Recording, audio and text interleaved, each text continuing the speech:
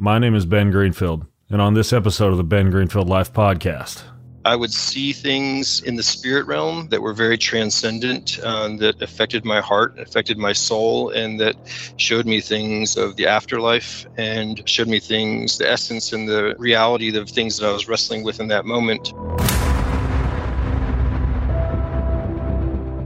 faith, family, fitness, health, performance, nutrition, longevity, ancestral living, biohacking, and a whole lot more.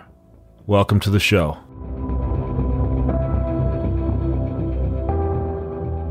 All right, one of my favorite not carbohydrate, not fat, not protein, little known secret macronutrients is now back in stock. It's called ketones. The ones I use are made by HVMN. They're called Ketone IQ. They're perfect for staving your appetite for hours on end, running from meeting to meeting when you can't get food, any type of endurance activity, because ketones are a great fuel for the heart, for the liver, for the diaphragm. Anytime you want a great amount of portability, convenience on an airplane, it's amazing because you're not even tempted at all by any food the whole time you're sitting on the airplane. Ketones are 28% more efficient at generating energy than sugar alone. That means you can do a lot more with a lot less, especially when your body gets pushed to the limits, because ketones help you convert stored fat into energy. And then with Ketone IQ, you can actually get that without having to fast and excessively restrict carbohydrates. They created this stuff through a $6 million contract from the U.S. Department of Defense, deep partnerships with some of the top researchers in ketone science. It's a truly cutting-edge drink. It avoids the insulin spikes, the caffeine jitters, the mid-afternoon energy crashes. Super simple. You just throw this stuff back. I'll toss back a shot straight out of the bottle. Some people like to mix it with a little water, stevia, stuff like that. But either way, HVMN stands by their products 100%. All right, if you're not satisfied, your order is free. That's how much they believe, and I believe in the power of ketones. Been using them for years and years. Here's how to get 20% off of any purchase of Ketone IQ.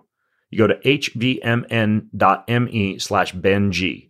hvmn.me/BenG. Use code BENG that gets you 20% off of any purchase of Ketone IQ.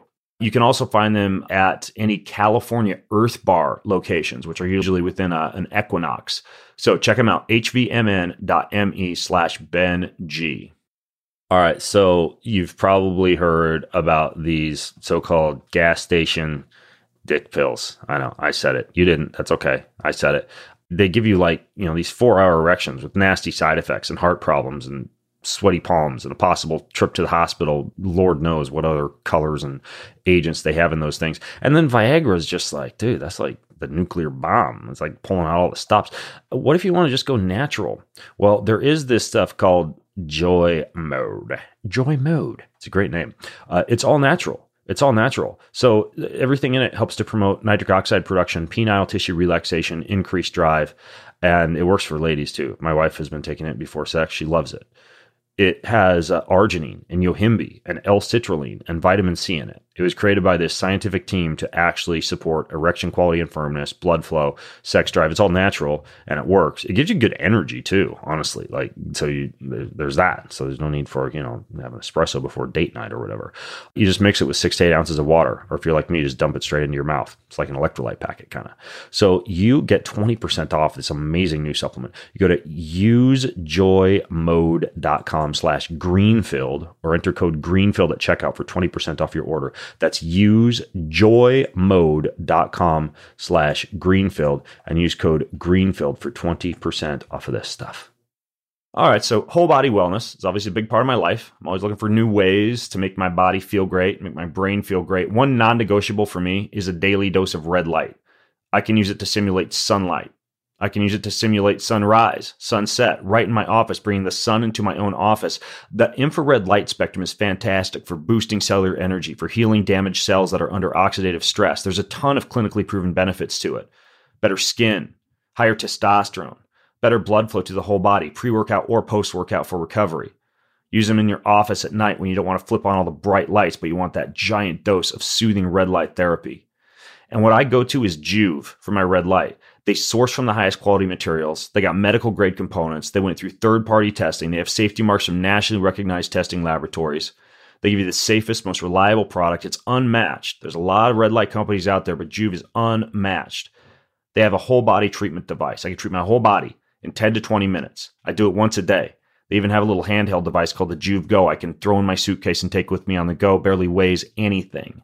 And so I can do my red light when I'm in my hotel room anywhere in the world. This stuff just works. It travels through TSA too, also, just fine. So Joovv.com/Ben, JOOVV.com/Ben. Apply my code BEN to your qualifying order, and you can feel what infrared's actually like in terms of a big upgrade in your health. JOOVV.com/Ben, and you're going to get an exclusive discount on your first order when you use my code BEN on your qualifying order. Well, folks, my guest on today's show is a two-Peter, if that's even a word. He's a two-parter, two-Peter. He's a repeat guest.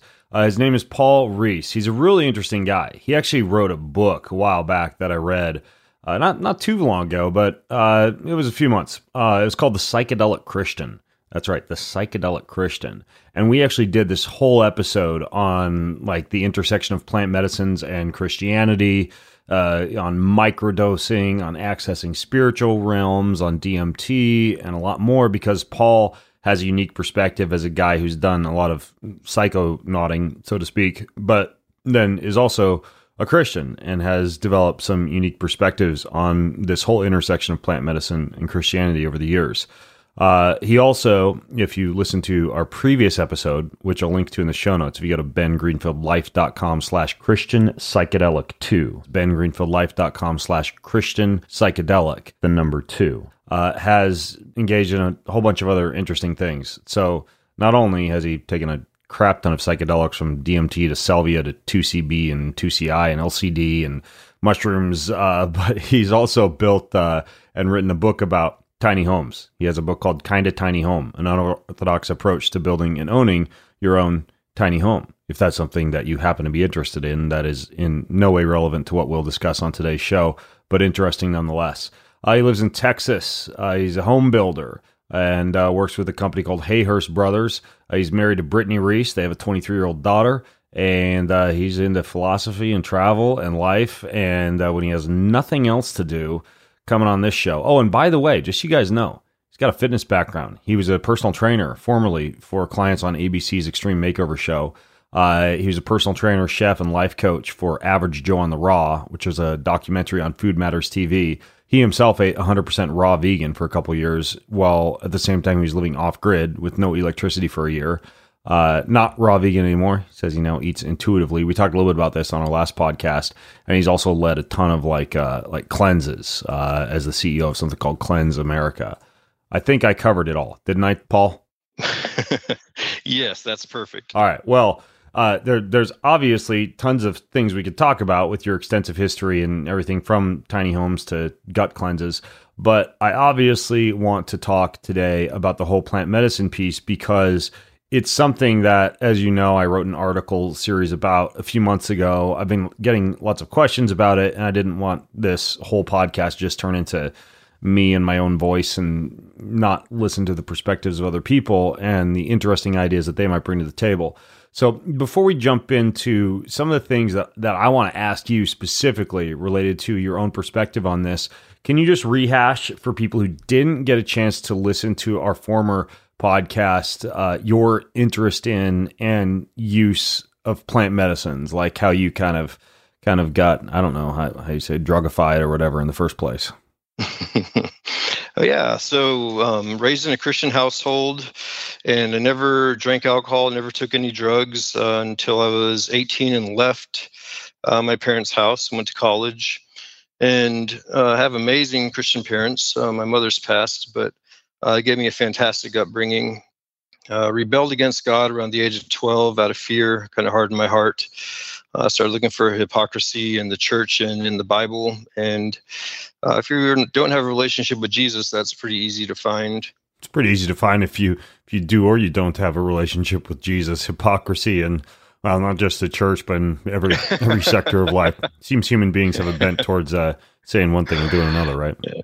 Yes, and that's even a reflection of me sometimes. So in college, I took mushrooms and I smoked weed and, drank. And I didn't ever really like drinking, but I found out that I like to smoke weed and I like to take mushrooms. It was really interesting and fun to me, but it was more recreational at the beginning. And I'd say around the age of 21, I went through a marriage of about 3.5 years, and it ended in divorce, and it ended in a tremendous amount of pain, and left me dealing with some very deep spiritual issues that I did not have a foundation for understanding, nor did I have the spiritual wisdom or maturity to know how to deal with any of it. And so I found that I started taking mushrooms and becoming more intentional in that journey. And so, yeah, I'd say over the course of a decade, close to 1,000 times. I mean, once I just kind of know how many times I did them for over the course of like 4 or 5 years,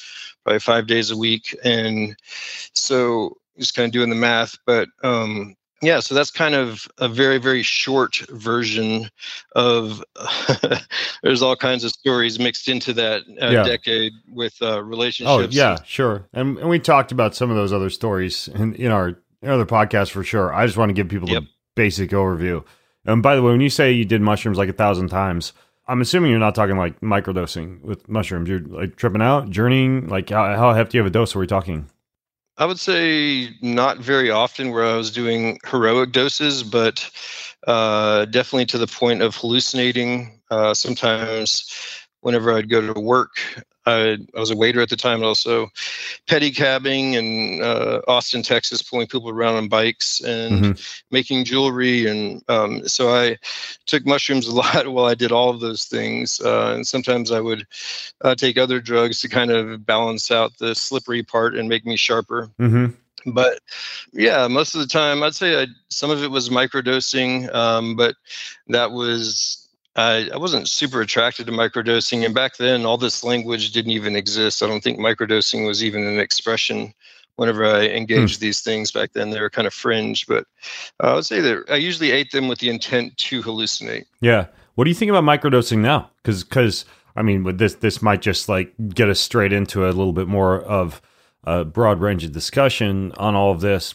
But, I wrote in the article series that I recently did on plant medicines that I think that there is perhaps a time and a place for some of these things that God planted on the planet.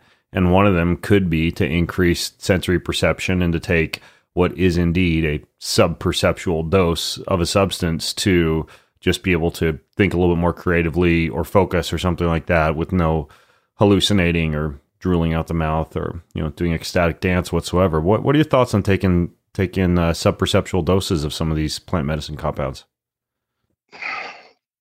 Man, that's probably one of the deeper things I wrestle with, and intellectually and biblically, I would say that to be biblically honest and to be intellectually honest, I don't see any reason in doing a small amount of mushrooms to the point where you're not hallucinating.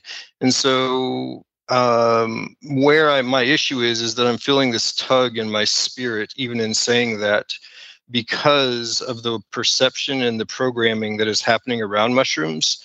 And so if somebody were to take my words and be like, yeah, there's a guy who did them a bunch of times and he said like it's cool to do small amounts, but then they do a small amount and they're opening themselves up because they're using me as an example, and then all of a sudden they listen to a podcast that's like, well, if you're doing a small amount, you should try this. And then all of a sudden they are psychonaut and opening up their spirit to realms they're not familiar with or prepared for. And it can be very detrimental to their spirit and their soul.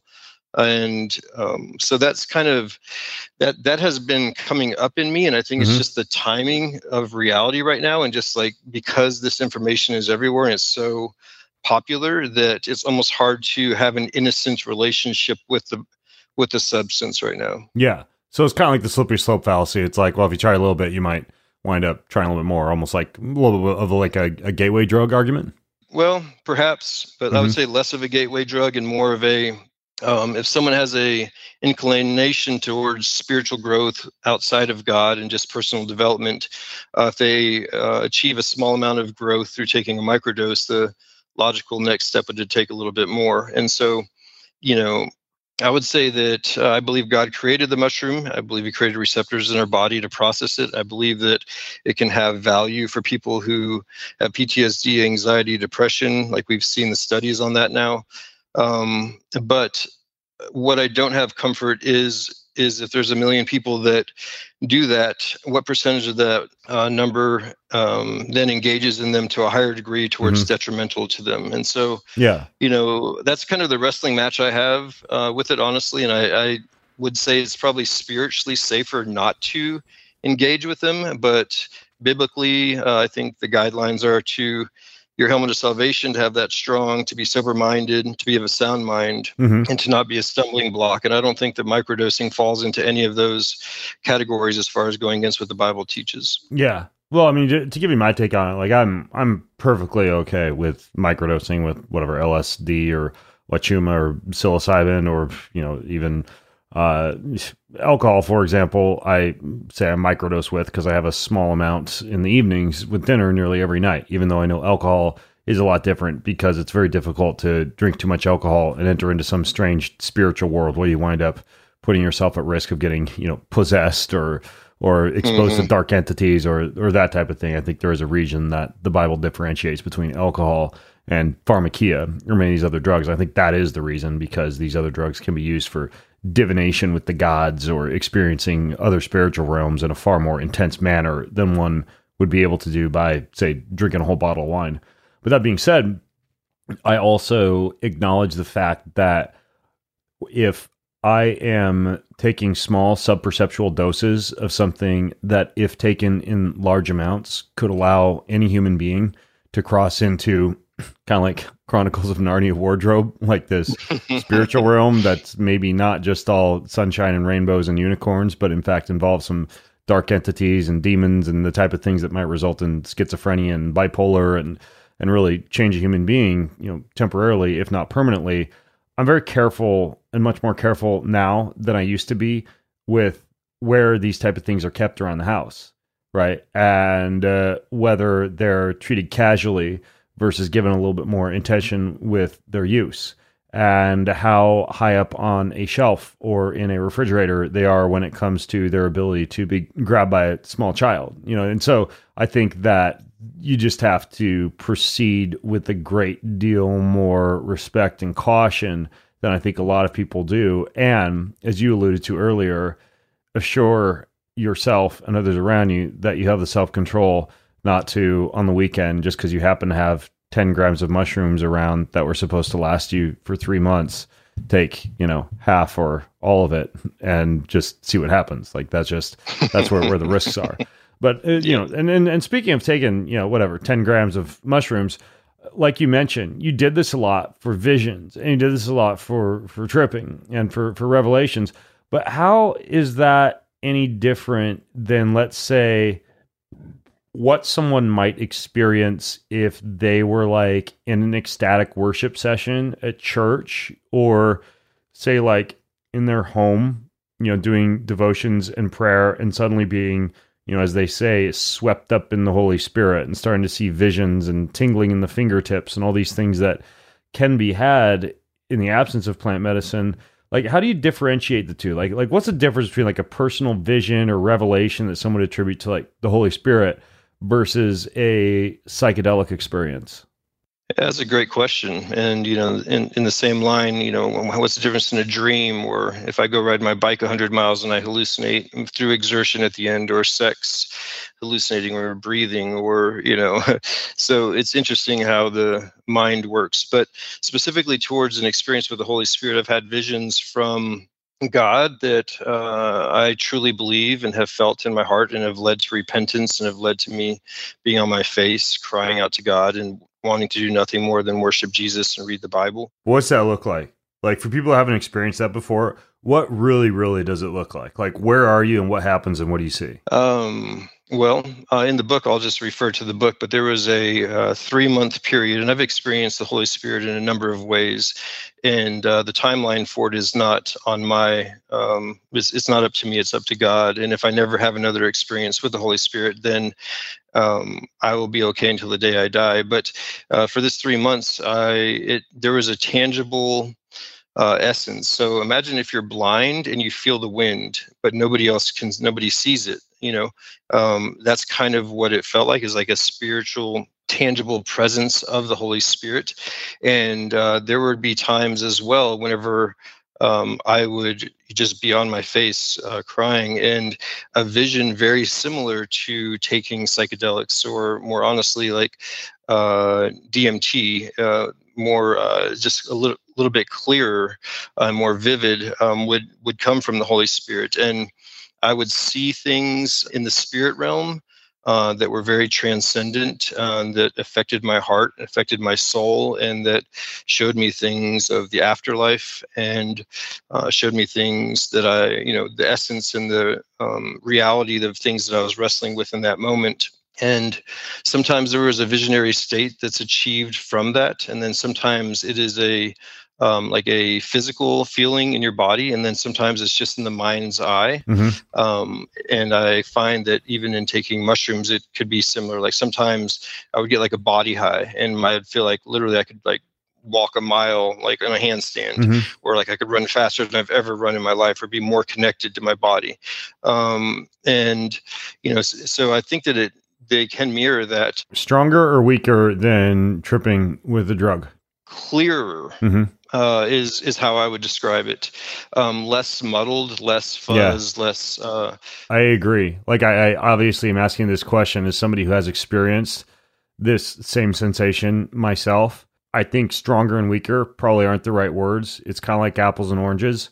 It's like it's like having a journey, but being fully lucid, fully in control, being able to remember everything, write everything down, and come out the other side and not feel like you've exhausted your serotonin levels or something like that.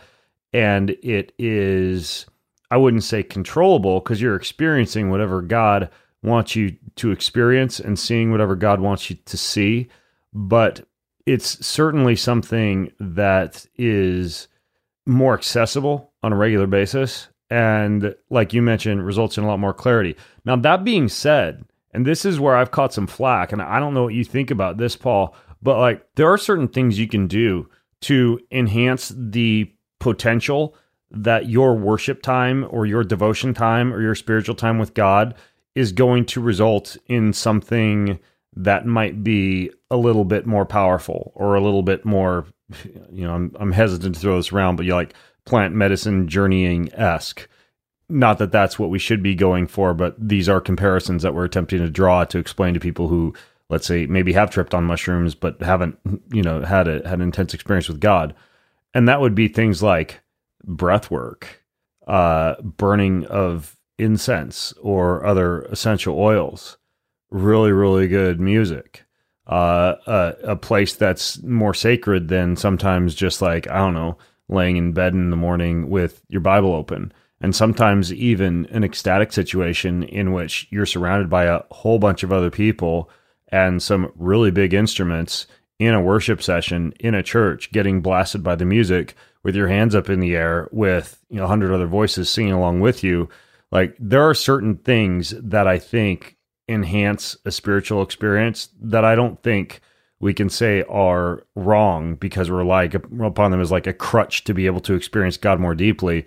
That's just like how God built us, right? To respond to sound and light and air and smells and the presence of other people and electromagnetic signals. Like, I actually don't think there's anything wrong with using, whether it's ancient wisdom or modern science, to enhance and deepen a spiritual experience. What do you think about that?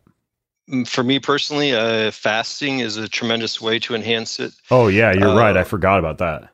Yeah, fasting to me has been the number one way. Like I hadn't fasted in a while, and a couple of weeks ago there was some pretty deep spiritual stuff I was wrestling with and praying through for some people I love, and God just called me to fast and just did nothing but liquids for 3 days. And by day 2, man, I just felt like God was just carrying me like on a cloud through the day, and just speaking to my heart and showing me how to pray, showing me what to pray for, and just an extreme lightness of being, and almost like an emanating joy where I could almost like, I just wanted to just be crying, but not from sadness, just like from presence. Yeah. And so I find that fasting for me is a good way of doing that.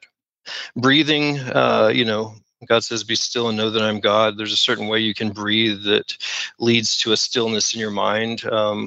God breathed into us a breath of life. Now, if there's an exact science behind the rhythm of it or anything like that, that's up to each individual, I believe. And you have to be careful with the origins of breathing, because some of them have origins that are not based spiritually in God. So just be aware of that. Wait, what do you mean by that? Like tantric breathing, like transcendental meditation. Like there's different forms of meditation or breathing that have a spiritual root that is outside of God. And if you are practicing those things, you have the ability to channel the spirit that is at the root of that belief system.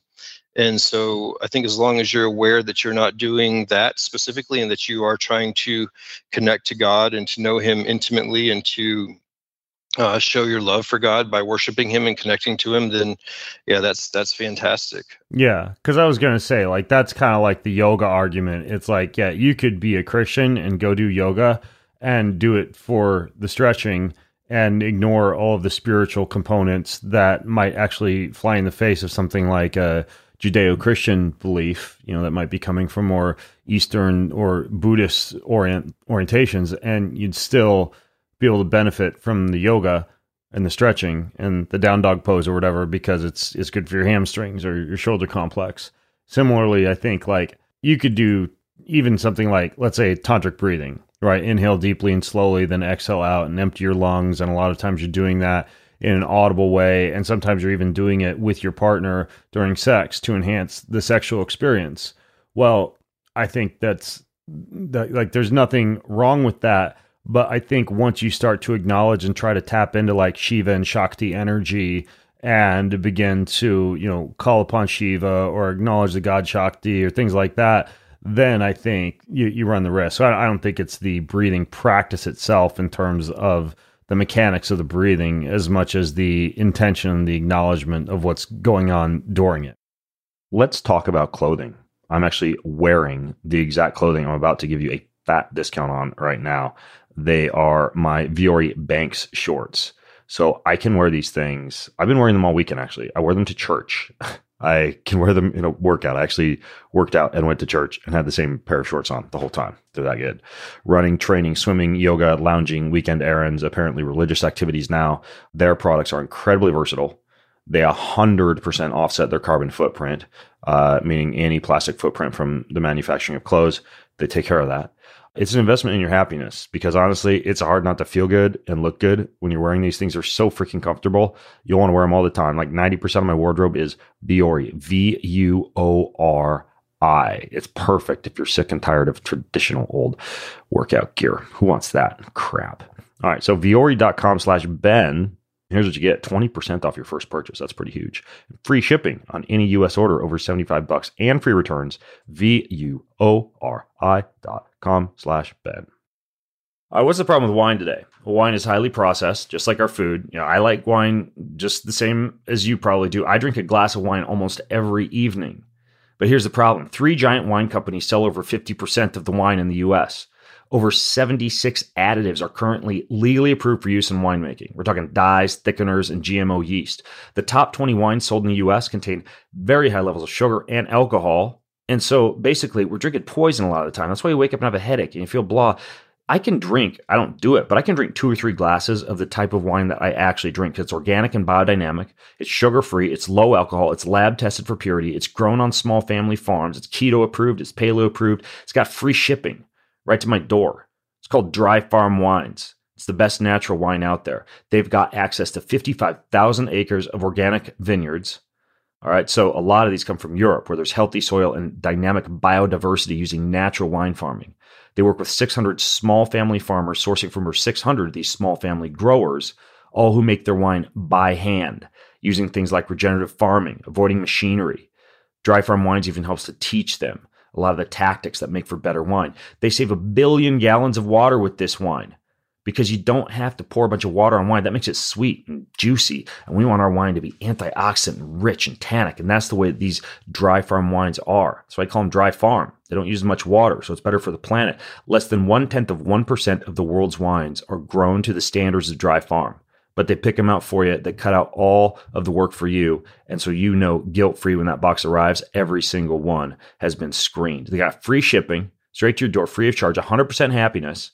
That means any bottle you don't like, they'll replace it or they'll refund it. And better yet, they're going to give any of my listeners an extra bottle of Dry Farm wines in their first box for a penny. Yep, 1 penny. Because it's alcohol, they can't sell it for free. But here's what you do. You go to bengreenfieldlife.com/dry farm wines. That's bengreenfieldlife.com/dry farm wines. And that's all you need to get started with your Dry Farm Wines adventure today. Drink the same wine I do. bengreenfieldlife.com/dry farm wines.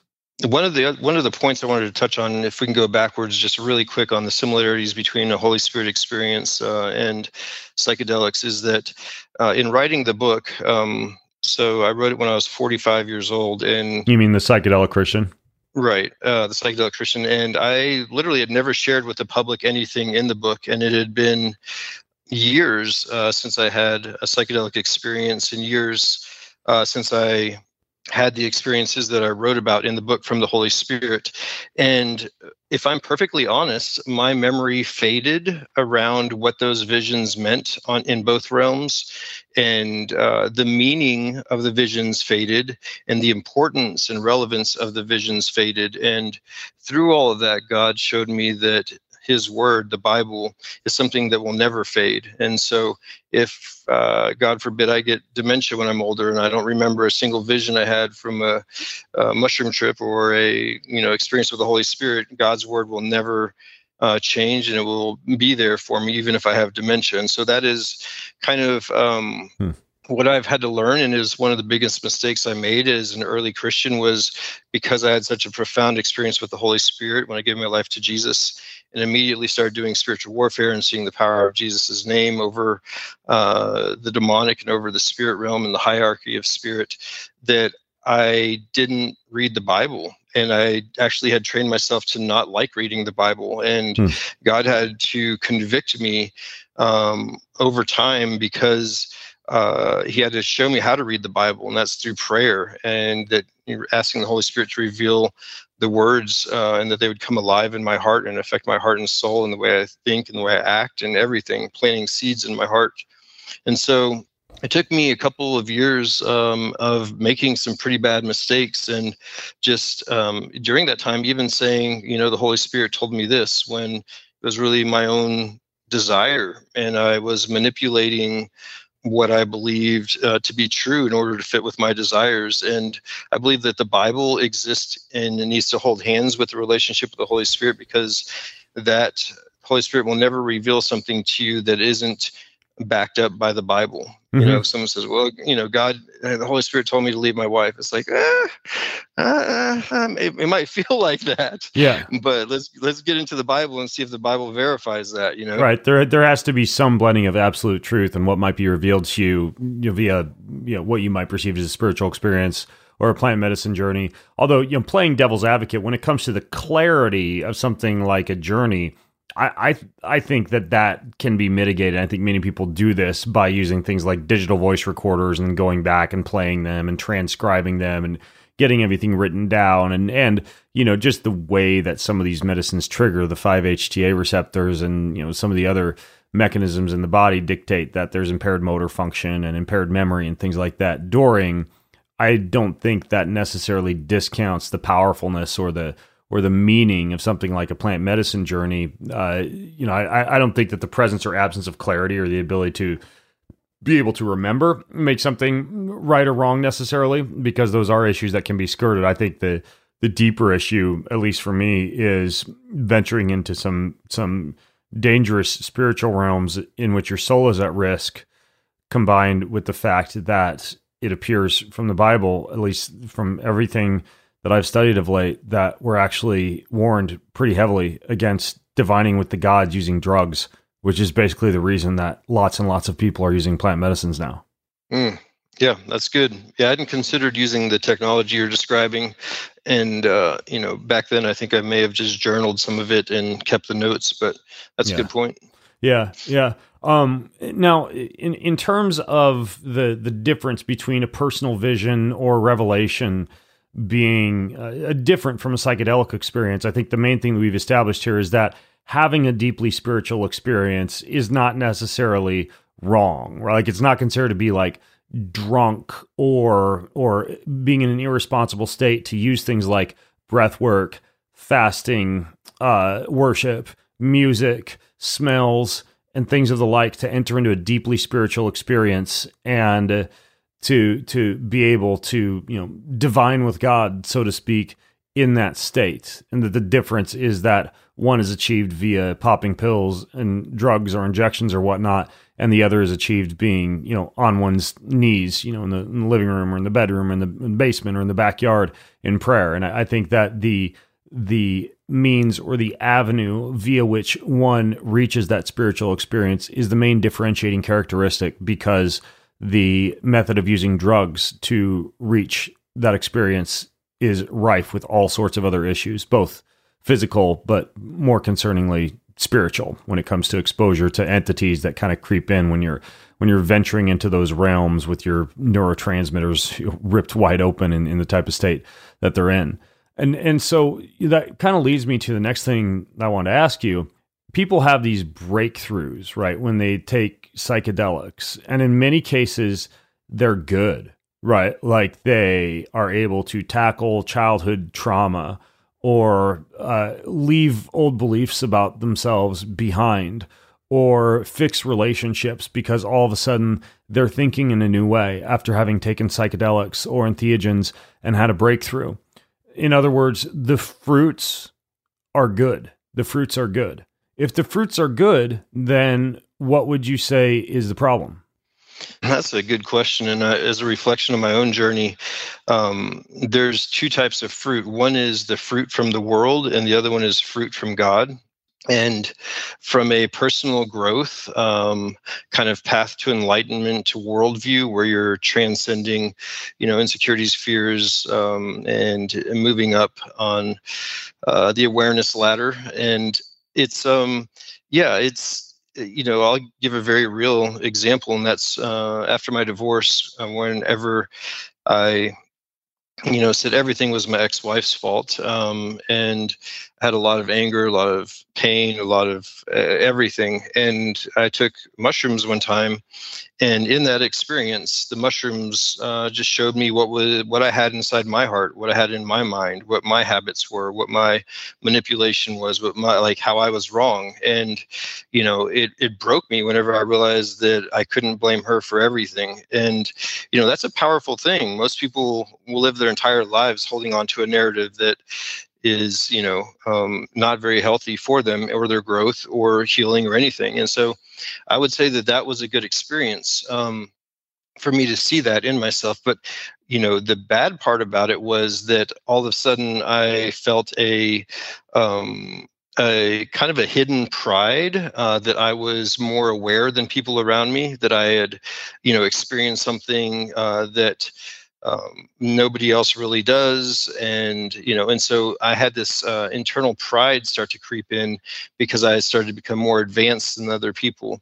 And so if the end result of you overcoming fear and insecurity is that you are in control of your life and you have no need for God and no reliance on God, then the enemy is perfectly content with you trading fear or insecurity for pride.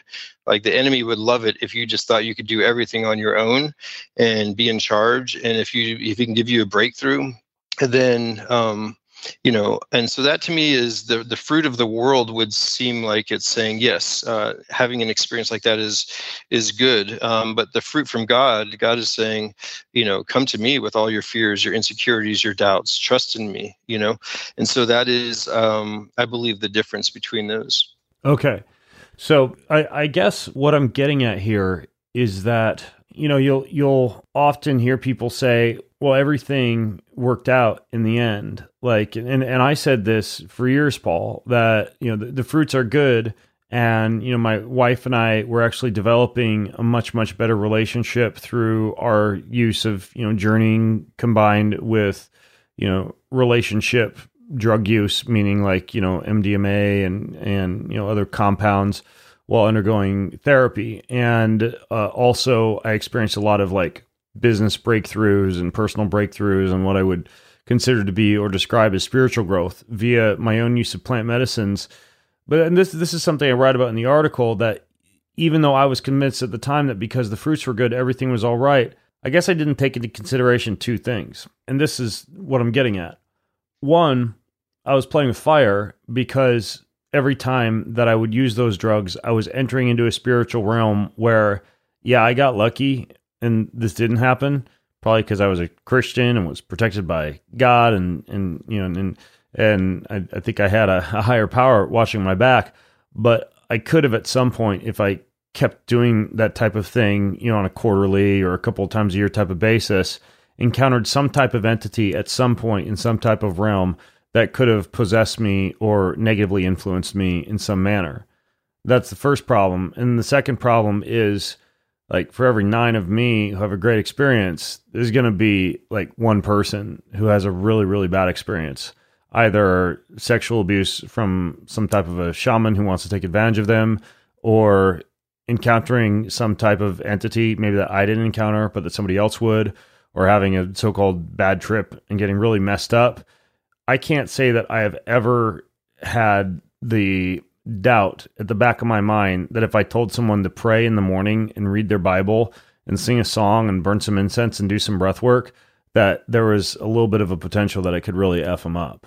Right. But with plant medicine, like, it's pretty strong potential for something like that. That's why I think the fruits are good, bro type of argument kind of breaks down. Yeah, and the people that have, in a very real way, whenever I was engaged in those realities, I was a part of communities of people, and there were some pretty crazy things that happened. And I saw friends that I truly love that I don't talk to anymore because they got taken over by very powerful spirits that taught them how to manipulate that. And some of my friends ended up going to insane asylums.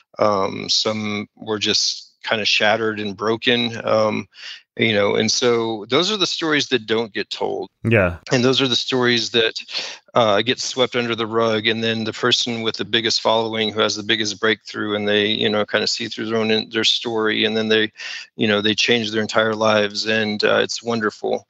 I believe that can be part of, that experience. And I, even in the many times that I did it, I would say that from the world's perspective, most of them were good. I think there were 2 trips that I had where this person I was around, I saw the vampiric nature of our relationship, and it just scared me. I just wanted to get as far away from them as possible. And then the other time was right whenever I gave my life to Christ, and I was while I was doing all of these psychedelics and living off grid and do cleansing, not eating for like 30 days at a time, just on liquids and super calorie deficient, but different period. But I was lucid dreaming as well, and I could lucid dream like 9 out of 10 times and pretty much on command do whatever I wanted in my dreams, and as if it was reality. And I was taken over in my dreams by these 3 dark entities that were like black holes, and they were taunting me because I thought I was powerful. And they're like, hey, you think you're powerful, why don't you come play with us? They were like literally in my dreams, they're like just taunting me. And I was like, all right, I'm gonna go and fly over here in my dreams. So I would fly, and then they would just be there. And they were like so dark and so evil feeling, like what was coming off of them in my dreams, that I literally couldn't sleep. And then I started to lose control of my thoughts for the first time in my life. And I mean, I could take a party of 8 and just remember their order while tripping and talk to them like as if nothing, like I could control my thoughts pretty well and how I acted. Mm-hmm. But in that place, and that is the thing, is at a certain point, I believe if you continue the journey, you're going to interface with the spiritual nature to such a degree where you either have to give your life to Jesus or you go crazy. And I've met a bunch of people who have done a bunch of psychedelics at an early age, and then they usually have that one experience. They're like, oh, I'm good. I kind of went crazy for a week, and I'm good now, and I don't ever need to do ayahuasca again, or I don't, and so it's interesting. I think the longer you continue, I think it's an unsustainable reality you're subjecting yourself to. Yeah, that kind of happened to me when I started to write about this stuff and talk about it. I had a lot of people who are angry about me attacking their precious, grandmother ayahuasca or grandfather ibogaine, or or the psilocybin that they'd found so much relief through. And I've had at least a dozen people reach out who said that and then came back to me in the past 8 months and were like, dude, I had no clue what you were talking about. I should have listened. Here's what happened. I had such a trail. I'm now in detox, or I hurt this person, or I got a divorce, and I should have listened because it finally happened what you were warning me about. And now I don't know how to get rid of this really strange, dark feeling inside of me and these nightmares and waking up with heaviness on my chest. And, so it is kind of interesting because it's, it's like they say, it's all fun and games till somebody puts out an eye. And it's kind of what happens. And you can go listen, like the New York Magazine launched its first ever investigative series podcast called Cover Story. I'll link to it in the show notes. If you go to bengreenfieldlife.com/Christian Psychedelic. And in that podcast, they get into a lot of the dark side, not just like damage to the Amazon via environmental ayahuasca tourism, but also sexual abuse by shamans, people developing schizophrenia and bipolar, like all this stuff that kind of gets swept under the rug when there are discussions, I don't know, with like, Joe Rogan and Michael Pollan, or Aubrey Marcus and Aaron Rodgers, all these people you hear talking about a lot of this stuff these days. I just wish people would talk more about some of the stuff that's starting to happen with mass acceptance and use of psychedelics. And then probably to me, like one of the more concerning issues regarding back to the fruits thing is that, yeah, maybe the fruits are good and they're amazing. And let's say nothing bad ever happens. Do you really want to give the impression to like billions of people who can't afford this stuff or don't have access to mushrooms or whatever? I know some people say they can be grown in mass for cheap, but right now it's not the case. Do you really want to give people the impression that the only path to spiritual enlightenment is via this secret, hidden knowledge and access to these special mind-tweaking chemicals that if you don't have them, you're never going to be on the same spiritual path as the people who do have access to them? Because in my opinion, that's a pretty crappy way to be able to spread love and light across the world, is to have it tied to a drug experience. The love and light that I believe in and that I spread as a Christian is that it's free. Like, yeah, having a Bible helps, even though God can reveal himself to you in other ways. But for the most part, it's free and you don't have to keep coming back to it over and over again to, and getting tripped out to take things to the next level, Mm-hmm. That's so true. Yeah. What about like medicinal use, like in the proper set and setting for some of this stuff? Like, let's say, deep-seated trauma that, let's say somebody's been like, let's say like a Christian, right? They've been going to a pastor and they've been seeking God's help and they've been doing all the things, and they may need some kind of like an intense state shift and a disconnection from the frontal cortex and a little bit of an altered state of consciousness to be able to tap into memories that they can't get at. So they got to like hammer into that section of the brain with ketamine or something like that, with a doctor standing by.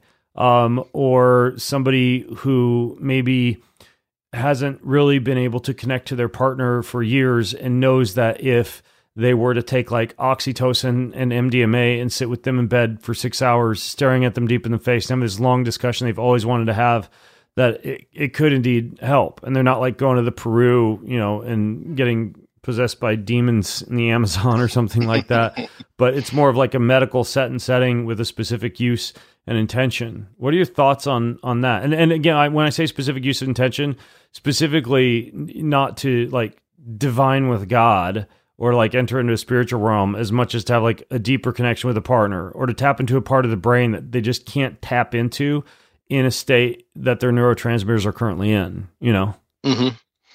Yeah, I think to use God's creation medicinally and with wisdom and with prayer is a personal conviction.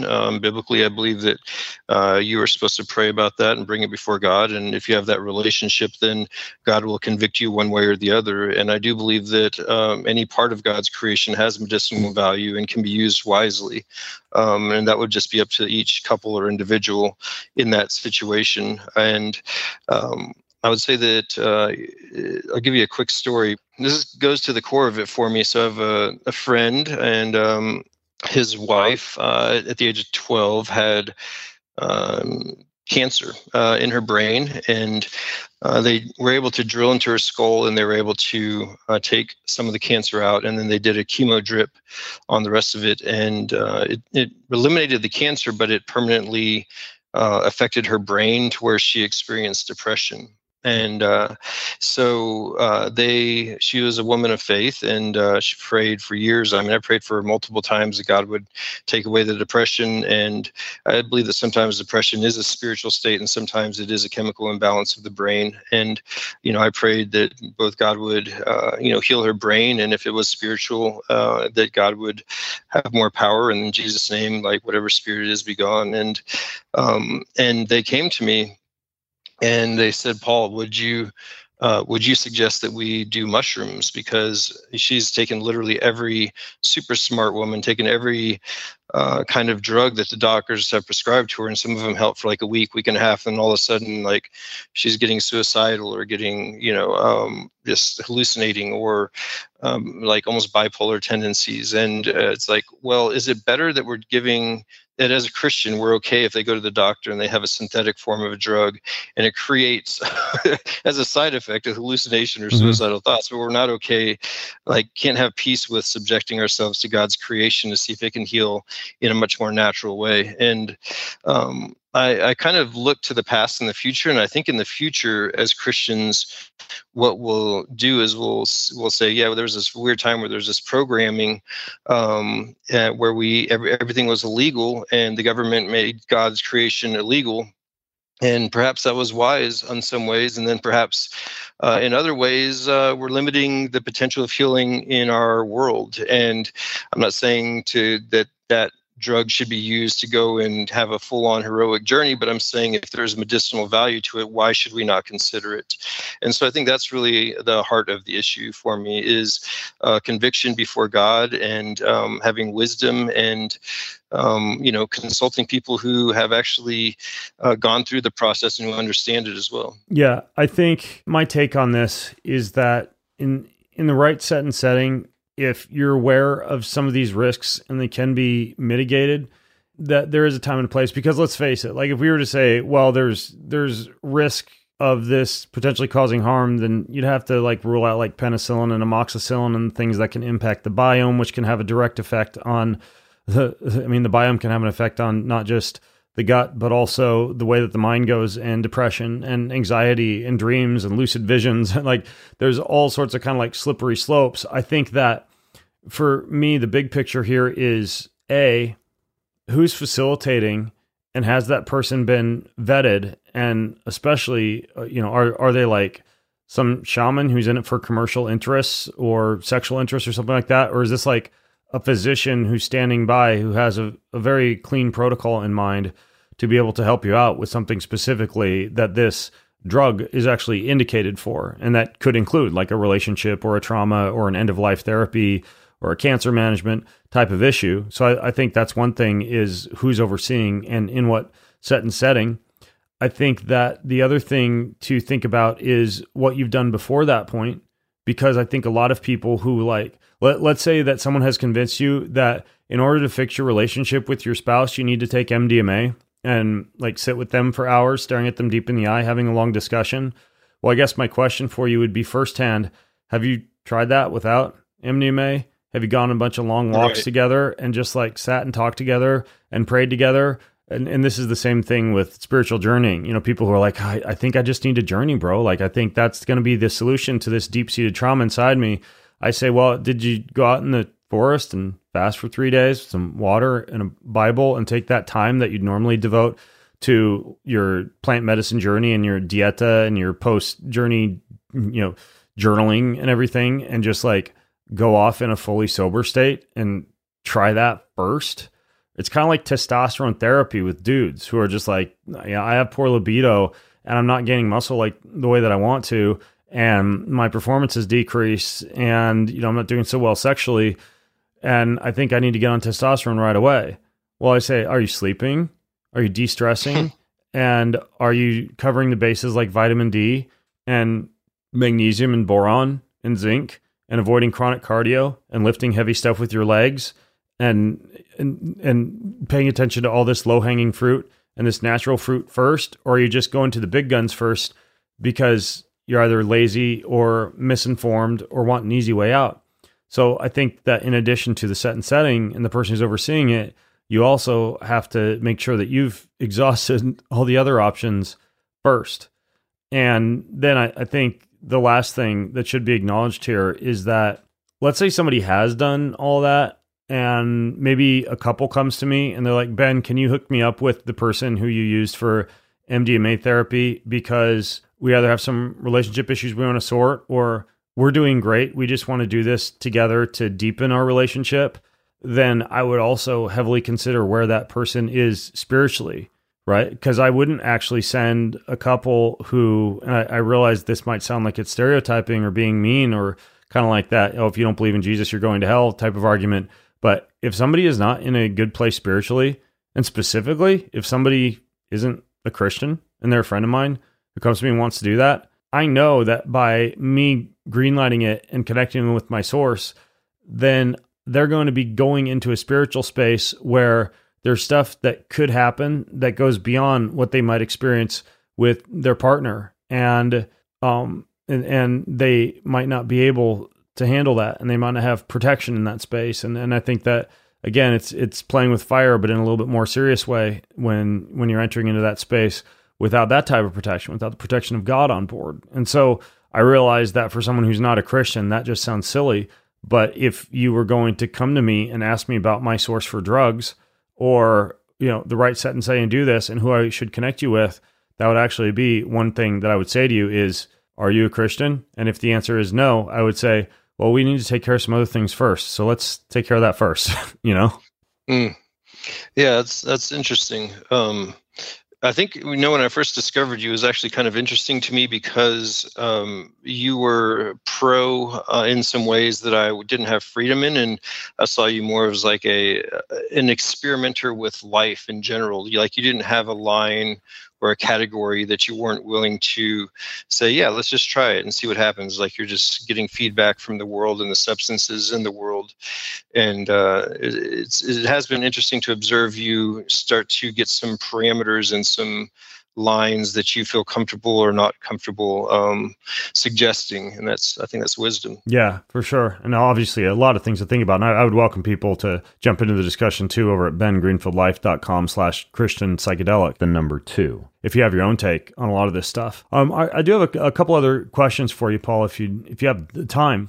Yep. And the first thing that I'm curious about is, regarding psychedelic communities, kind of like turning into religions or being involved with religions, right? So, we're now seeing this stuff getting rolled out as a part of churches, and we're beginning to see it in itself beginning to function as a type of religion. We're even seeing the writings of a guy like Brian Marascu and the book The Immortality Key indicating that this stuff has a role to play in the church and in Christianity.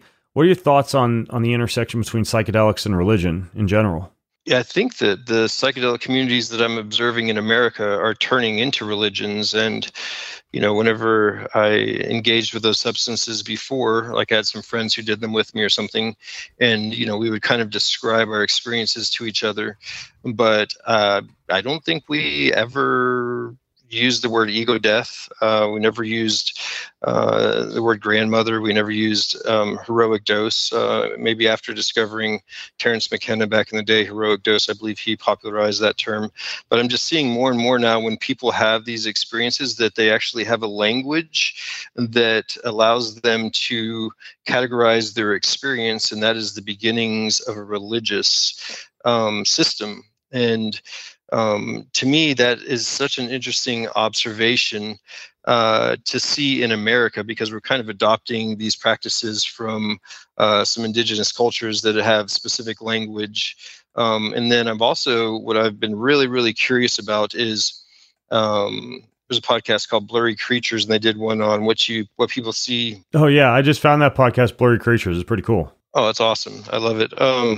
But yeah, what people see on DMT, and there is a repetition of the same types of beings and entities that are experienced with people who have no, prior knowledge of those things. And to me, what that is doing is it's showing that there is a very clear spiritual route to subjecting yourselves to that specific, if it's DMT or ayahuasca or whatever it is, there is a spirit behind it.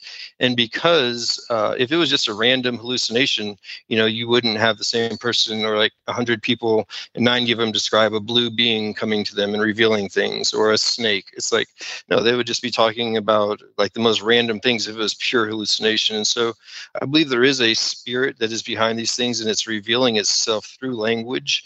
And the more clear that it becomes, we're actually watching a new form of religion come into being in America. And there is a spirit behind it that will be more clearly defined. And we're actually literally watching it now. Whenever people everyone just nods their heads and shakes, yes, I've been through the ego death. Yes, I transcended. Yes, my lineage needs healing. Yes, I am the observer. There is duality. It's just this language has started to emerge, and it's just so fascinating to me because, in the Christian world, if you study theology, there's a specific language that starts to emerge around different doctrines, and that's the exact same thing that's happening with psychedelics. And people that are like, oh, it's all about freedom and lack of control, and it has nothing to do with controlling religion. It's actually turning into a religion. There's some irony there. Yeah. I think that, the idea that entheogens were used in the early church doesn't necessarily mean that they were right. I mean, I think that's, Paul wrote to the Corinthians warning against their use. I think he was actually referring to that amongst other things. I think that when we see a lot of this stuff, as you were alluding to, in the Akashic record or in universal human consciousness, and these same patterns and geometric shapes and entities emerge, I think that some of them are okay, right? I think that God created the universe mathematically, and there are Fibonacci sequences and sacred geometrical sequences and things that were apparently, based on some of my readings of the Bible and the Book of Enoch and other scriptures, revealed to human beings by gods and by the Nephilim and by angels. Everything from metallurgy to plant medicines to the secrets of music and sounds and frequencies and other things that humans discovered early on. I do think that a lot of that came to them spiritually. I don't think that means that all of it is wrong. And I also think that the fact that many people see the same shapes, the same structures, the same kaleidoscopy geometry type of figures in their heads is not just because that's the way that serotonin and dopamine and GABA, et cetera, are firing, and those neurochemicals have specific signatures that people see in the same way universally. But I think that we are designed, so to speak, to actually have a mathematical awareness of certain elements of our psyche that allow us to interact with this universe in the way that it's been designed, in a very mathematical way. And, and we, and that's all the way down to our DNA, for example. And so, yeah, that means that we have an eye for beauty, we have an eye for structure, and certain things can be revealed to us, via visions and dreams, et cetera. And some of that takes on the shape of, certain geometries, et cetera. But then when we start to see recurrences of the same entities and the same alien-like figures, and a lot of the stuff that's talked about in that podcast that you mentioned called Blurry Creatures, I think that a lot of those are the type of entities that we're describing, that when you're venturing into this psychedelic realm, you're putting yourself at risk of being influenced by. And again, I would say that for me, I kind of sort of want to say, well, I'm okay. I'm a Christian. I can handle those things. I'm not going to be influenced by them, or at least I know what to do when I encounter these creatures. And that's what I would have said up until like a year and a half ago, until I really familiarized myself with the fact that despite me kind of like wanting to journey and liking it and enjoying those plant medicine experiences and feeling as though I was safe in those realms, the Bible flat out says as a Christian that it's a sin for me to be divining with the gods using plant medicines. And so I just can't anymore with right conscience do it, Yeah, no, I completely agree with you. And that I think that is going to be The interesting part for me, and this is something that I've had tension with, as an example, if you have somebody who goes, let's say they're Vietnam veterans, so they went to Vietnam, they experienced the horrific nature of it, they had to kill people, they had to do things they never imagined, they saw things they never imagined. Let's say that they didn't know Christ before they went to Vietnam, and so they come home, they give their life to Jesus Christ. Their lives are completely changed, they have peace and joy. That person, if they hear an explosion, or if they hear a gunshot, or if they hear a door open behind them, their relationship with Jesus Christ doesn't change their perception of that catalyst in their environment or that noise. Like, they're going to still remember what it was like to be in Vietnam and react in a way that would be protective to them, perhaps in a way that someone who hadn't been to Vietnam would not react to. And I think the same thing can be applied to people who have engaged psychedelics, who are now Christians, is there is like that awareness of those experiences and the insights don't leave you when you have Jesus. You just realize that you don't need them. They're almost like partial truths, and Jesus is the full truth. And that to me is interesting to observe, especially like if you were to go to a random, a church where you don't know anyone, and you just observe the audience, and there will be, a guy there who you can tell just treats his wife like crap and doesn't love his kids, and he is closed off to everyone, and he's just not aware at all. And there's a part of me that says, why doesn't the Holy Spirit just break that man? If he says he knows Jesus, why is the Holy Spirit not just revealing himself to that man and showing him how to love his family and his kids? Because I know if that guy went into the woods and took, some mushrooms, that he wife loves me and I treat her like crap. Oh, my kids, all they do is want my attention and all I do is ignore them. Oh, my eating, I'm about to have a heart attack. My body is like telling me these things. It's an interesting thing to have subjected yourself to those experiences before, and then to bring that into the Christian faith, and to almost like pray and wonder, like, Holy Spirit, please do in these people and in me and in everybody what the world can do through a psychedelic. And I believe the Holy Spirit can, and I believe that is God's choice and his sovereignty and his timeline on how that happens. And me wanting to subject the person to that for their personal growth is selfish, and it's me pretending like I know better than God. But that is a tension that I have, having lived those experiences and observing Christianity as a whole. Do you have any thoughts like that you ever have? Yeah, I think I tend to agree with it. I think that your book, The Psychedelic Christian, it really outlines that whole journey and thought process really well. But yeah, I mean, I agree with it. I think that there is a certain use case, a certain set and setting, and a certain intention behind some of these compounds beyond microdosing, in which they might be acceptable. I think that the idea of using them to divine with the gods or to enhance a religious or spiritual experience is flat out banned, not in the book any longer. And then when it comes to relationships, end of life therapy, trauma, etc., that there are some very serious things that need to be taken into account. Who is facilitating? What's the set and setting? And what is the spiritual status of the person or people engaging with these? And then the very last thing I'd throw in there is, I think that there's a lot of unpredictability and a lot of kind of like, I guess like tradition behind the use of plants like ayahuasca or psilocybin or wachuma or whatnot, that kind of carry with them this dark spiritual energy that is a little bit unpredictable and unwieldy, that I have never experienced with synthetic alternatives to those compounds. And so I think that the last criteria that I would throw in there would be, even if you fit into all those categories well, like it's the right set and setting and you've got the right facilitator and the intention is not to divine with gods or anything like that, and you're in the right place spiritually, that you should choose synthetics instead of plants. I just feel like, and this is based on personal experience, that you have a lot better control and there's a lot more predictability based around these synthetic compounds. I think that, the fact that the creator made human beings with the ability to be able to create, and we can create some safe and effective and clean alternatives to the unpredictable ones that we find out in the natural plant kingdom, dictates that those would be a lot smarter to use if you do have a legitimate medical use and need for some of these compounds. Interesting. Yeah, I would say I would disagree, but not enough for it to be an issue. I think just because mostly all I ever did was eat. I would say 98% of the things I partook in were mushrooms, and salvia is way more intense than the trip. Yeah. Acid's a little more electric and like sharper. TCBs, like a rainbow and a symphony, having a baby in reality in front of you.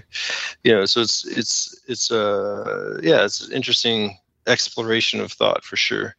But yeah, it's interesting that you may have subjected yourself to more synthetics than I did. Yeah. There's a definite difference, and I think that the fact that little G God and big G God divine with people via nature, skirting that issue of some of the unpredictability of some of the plant compounds is a little bit safer way to go. Again, if there's a safe and legitimate and right reason to be using it in the first place. So yeah, it's so interesting to navigate a lot of this. And I think, again, like back to the big picture issue is, frankly, at the end of the day, I think a lot fewer people than are currently using these type of compounds should be using them, and or a lot fewer people need to be using these compounds based on the impression that I get of the people who are using them as like a shortcut or as an excuse, and they're not aware of some of the dangers. And so I think your book gives really good perspective to this as well. I realize that people have probably heard me do like 8 podcasts on this now, so I hope you're not sick of me talking about this stuff. I just think that occasionally, revisiting this and having a nice discussion with another person who's well-versed with all this can be useful for bringing other topics to the table. And again, this is an ongoing discussion. So if you want to join the discussion, you can go to bengreenfieldlife.com/Christian Psychedelic 2. bengreenfieldlife.com/Christian Psychedelic 2, like the number 2. And you can pop in with your own comments and questions and feedback and more. That all being said, Paul, I think we're getting a little bit short on time, but I'm super grateful that you were able to join me and chat about this a little bit more. Yeah, enjoyed the conversation, Ben. I appreciate your stance right now and what you're offering to the world. And I just pray that God will continue to bless your life. And enjoyed this conversation. Thanks, man. Thanks. God bless you, bro. And let's keep in touch. And folks, you can get the book, The Christian Psychedelic. I'll put a link to it in the show notes at bengreenfieldlife.com/Christian Psychedelic 2. Until next time, I'm Ben Greenfield, along with Paul Risse, signing out from bengreenfieldlife.com. Have an amazing week. All right, this is cool, but you want to pay attention because it's coming up right around the corner on Friday, December 2nd. You're going to get a chance to join me and some really powerful healing physicians down in Sarasota, Florida. This is a live event. It goes from 8 a.m. to 5 p.m. I'll be there. My friend and the brilliant former podcast guest, the Dr. Strange of Medicine, Dr. John Lawrence, is going to be there. HBOT USA, Dr. Jason and Melissa Saunas are going to be there with their hyperbaric oxygen therapy.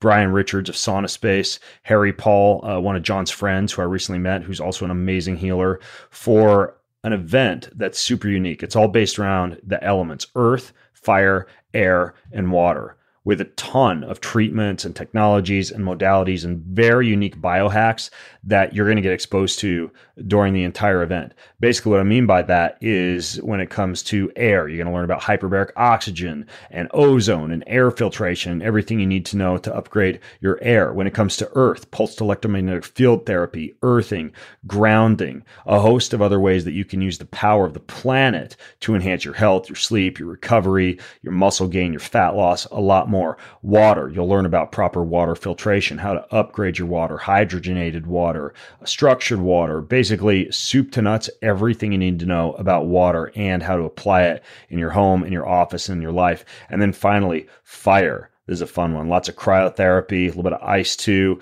breath work, inner fire practices, a ton of stuff when it comes to introducing the element of fire into your life. So this event is super unique. John and I have been working on it behind the scenes, and it has come together amazingly. There's even a VIP experience. If you sign up for the VIP experience, you could come 2 days early or stay a few days after the event. And basically, you will get all the medical protocols customized by Dr. John and his staff if you claim one of those 10 VIP spots. That'll include like IV methylene blue, laser treatments, John's really unique bliss release, which is basically an endonasal adjustment, which is essentially like a chiropractic adjustment through your nose for your entire skull, which if you've had TBI or concussion or allergies or things like that in the past, it totally reboots that entire system. There's going to also be ozone treatments, Myers IV cocktails, exosome treatments, IV laser, access to a CVAC machine, and John's entire facility is going to be at your beck and call if you got one of the VIP tickets. And then we're also probably going to have a little bit of a party later on in the evening after this event. The whole thing is going to be a pinch me, I'm dreaming, full on cutting edge of biohacking experience. And I'm just now letting the world know about it. So spots are going to fill up pretty fast. Space is limited, but if you want to get in now, here's how. You go to bengreenfieldlife.com/elements-event. That's bengreenfieldlife.com/elements-event. It's in Sarasota, Florida. Again, it's all day Friday, December 2nd. I would come in early and stay after if you just want to try out all the crazy modalities there. You know, I don't know how fast those VIP tickets are going to sell out, but either way, this thing is going to be absolutely amazing. I just can't wait. Like I'm pinching myself. Can't wait to be on the plane to head down there and do this. So check it out. bengreenfieldlife.com/elements-event. And I'll see you there, I hope.